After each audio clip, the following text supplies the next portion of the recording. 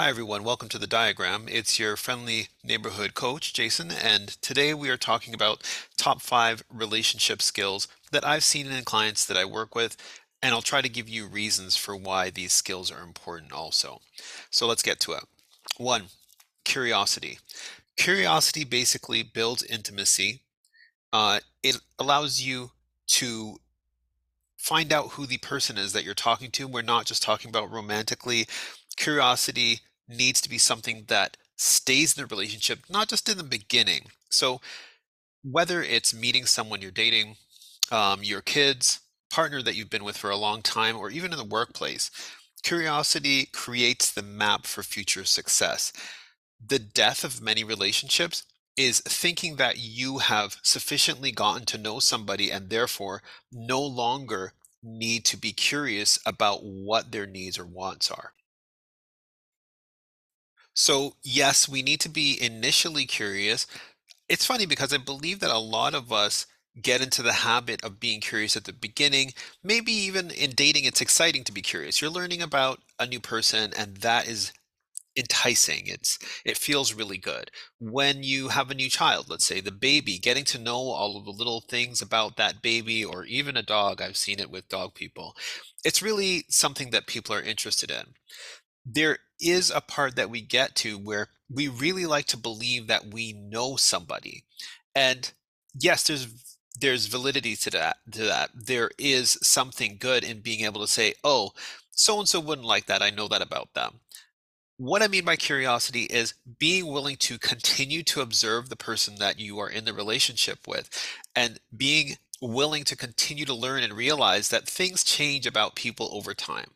Not just children, full blown adults go through things every day, see things, experience things every day that lead them to change. And that's why we have to stay curious. Number two, humor.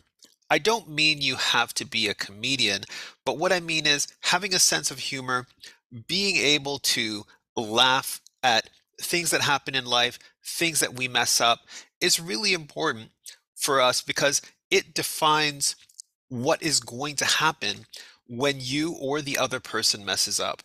If a person knows that you are going to be able to laugh at little things, it means that they are more likely to be able to come to you with things that are not going great and be honest about it. So it creates the mindset that means that, hey, I can come to this person, I can trust them.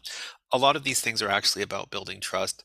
But it allows for the person to come to you knowing that they can trust you to see things through a lens that isn't going to be hateful, that isn't going to be damaging to the relationship. So, you being able to be have a sense of humor about the things that are going on in your relationship or the things that aren't going right. And it's not necessarily that the other person has messed up. There are things that are outside of your control. There are things financially in the market as far as your job or as far as the stock market or the real estate market or your physical health that can impact the things that you're both planning on doing and working on doing, but aren't going to go exactly the way that you expect. And being able to have a good sense of humor really helps to grease the relationship, to help things to move along. Number three, in the same vein, is forgiveness. As much as we can have a sense of humor about things, if we are going to hold grudges against the people that we are in relationship with, it's going to prevent us from moving forward and continuing to build the relationship. If you don't have a sense of being able to forgive the people you're in relationship with, whatever they do wrong becomes one thing that goes into a little book that forever stays and has a negative stigma in the relationship. So when things happen, yes, you should learn from them. You should only revisit them to learn from them.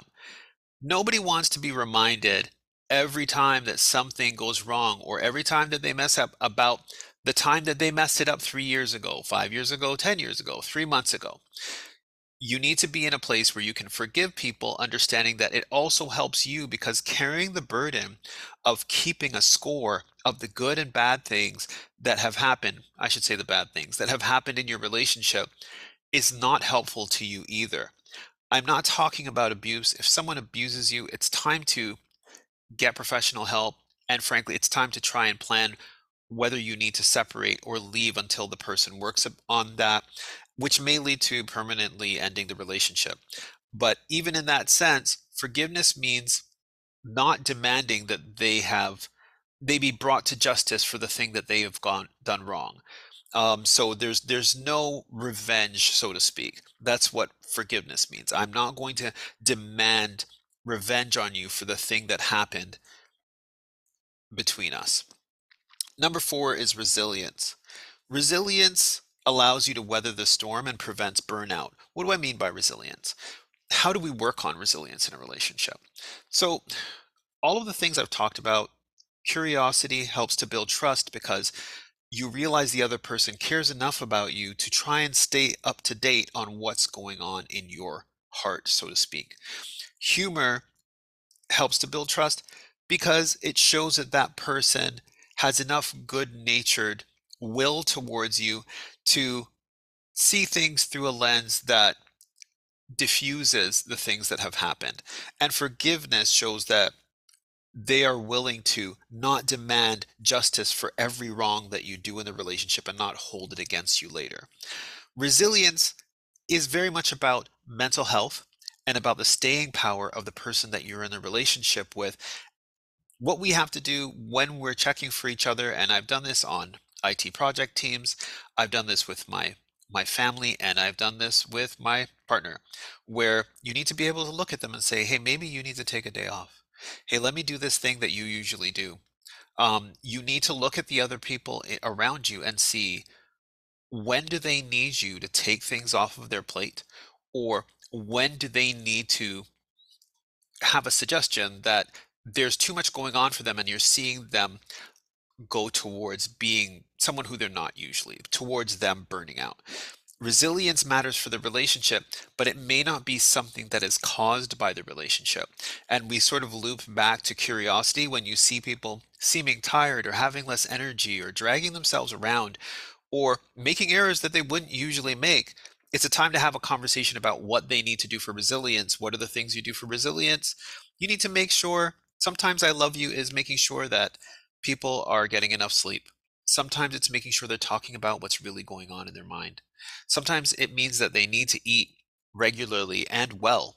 Sometimes it means they need to be active. So when you look at them and you see that something just isn't right, it's the simple things of being able to listen to them, and being able to make space for them to do the things that they need to do to build their own resilience so that you can prevent burnout, which is something that is very damaging to relationships. And last but not least, vulnerability.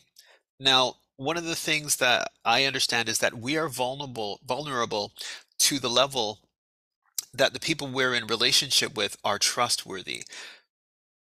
We are only and should only be willing to be vulnerable with people who have earned our trust.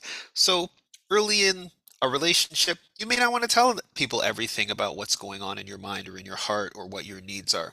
But at some point, as they have proven themselves trustworthy, you need to be able to move forward and get into a place where you can have a conversation with them about what's actually going on.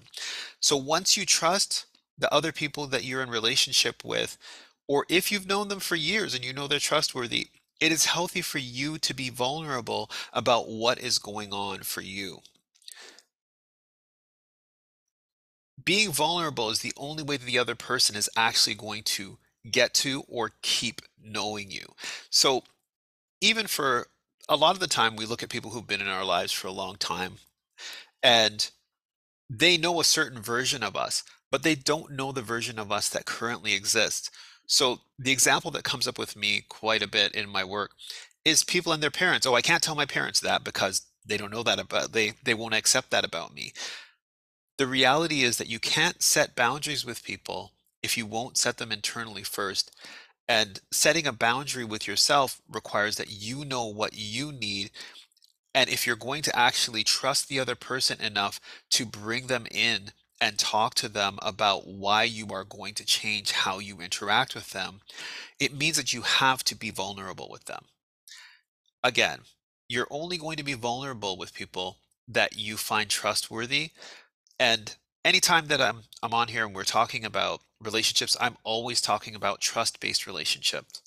The reality is, there are so many trust-based relationships. It's not just your romantic and erotic relationships. It's also your familiar relationships. It's what a lot of people call their chosen family relationships.